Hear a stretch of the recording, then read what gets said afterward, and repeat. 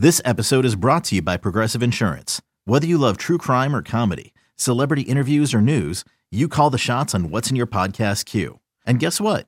Now you can call them on your auto insurance too with the Name Your Price tool from Progressive. It works just the way it sounds.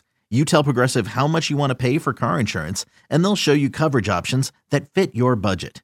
Get your quote today at Progressive.com to join the over 28 million drivers who trust Progressive. Progressive Casualty Insurance Company and Affiliates. Price and coverage match limited by state law. It's blazing hot outside. You get in your car to turn on the AC to get cold air pumping, but it blows hot air out. This issue is commonly caused by low refrigerant due to leaks in the AC system. You want an easy, all-in-one solution that will restore the cold air in no time. AC Pro Recharge Kits make restoring cold air easy for even those with zero DIY experience in less than 10 minutes. Save time and money versus going to a shop by picking up an AC Pro Recharge Kit today. Be a pro with AC Pro. It's time for Barreled Up by Ball Cap Sports. Here's your host, Jim Wiley.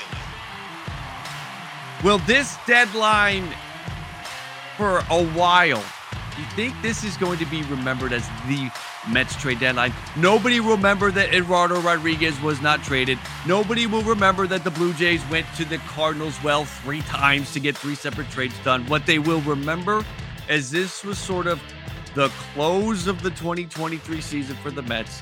The fact that they traded Verlander and Scherzer, and almost how they went about maybe debuting a new formula for how to handle aging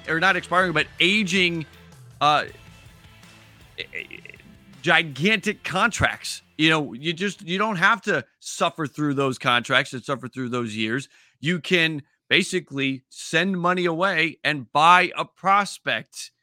Is this deadline going to be remembered, at least for the next 5-10 years, as the Mets deadline for all of those points?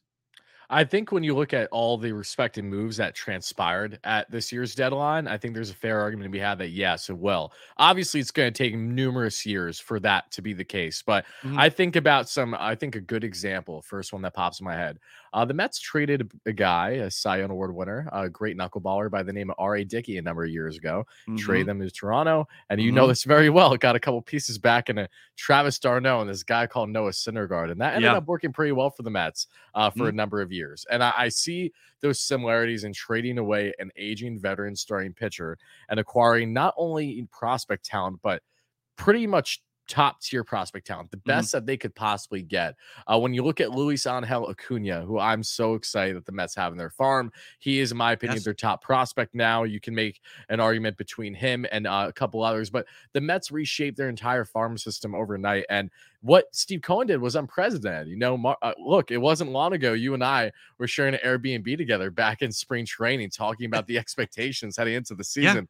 And you see Justin Verlander, you see Max Scherzer, and you knew there was plenty of risk heading into it. You knew that the likelihood of the Mets probably having a miraculous run with these two guys as your two-headed horsemen leading the way wasn't necessarily in their favor. However, to see the Mets see everything unravel. Max Scherzer, when he doesn't have his slider on, he's given up the 450-foot nukes, and JV looked great over the past month and a half, and that really helped his value too.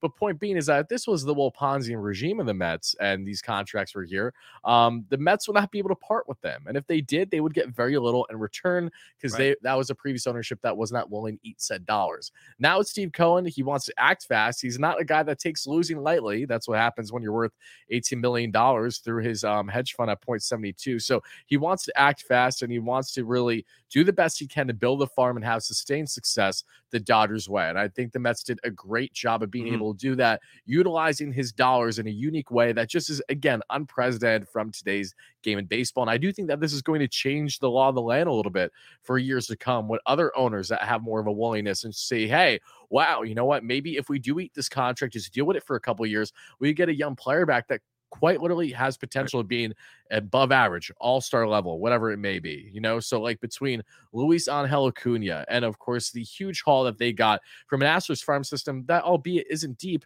but they got arguably their two best prospects, that being Andrew Gilbert and Ryan Clifford, in which Ryan Clifford, I've heard so much raving things on. There's scouts out there that already believe that he is ahead of Drew Gilbert. So not only them, David Robertson, a 38-year-old reliever, 39-year-old that they trade for two prospects from Miami. Marco Vargas, infield prospect, is deemed as already a top 7 prospect for the Mets. He looks good. Yeah, he does look good. And I mean, smaller scale, you throw away Dominic Leone, who was just an innings eater for us, was not good, pitched way too much to the Angels, and the Mets got a top 10 prospect from the LA Angels. So you just look at all these pieces that they managed to acquire, and you have to wonder what it's going to look like for the years to come. I truly do believe that we're going to look down 4 or 5 years from now and say, wow, this as much as abysmal as 2023 was, the Mets turned and acted as fast as humanly possible. And these kids, hopefully 2 out of the 4, at absolute minimum,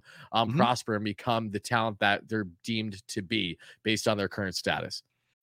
When you need mealtime inspiration, it's worth shopping Kroger, where you'll find over 30,000 mouth-watering choices that excite your inner foodie. And no matter what tasty choice you make, you'll enjoy our everyday low prices, plus extra ways to save, like digital coupons worth over $600 each week. You can also save up to $1 off per gallon at the pump with fuel points. More savings and more inspiring flavors make shopping Kroger worth it every time. Kroger, fresh for everyone. Fuel restrictions apply.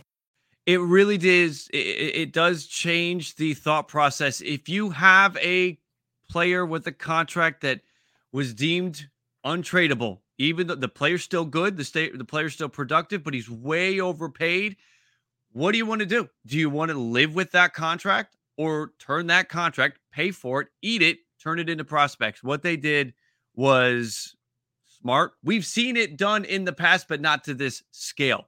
Right. One of the players that was on the way out, Max Scherzer, talked about how, and these were 2 reports that also came out on deadline day. Bob Nightingale and Ken Rosenthal both had reports.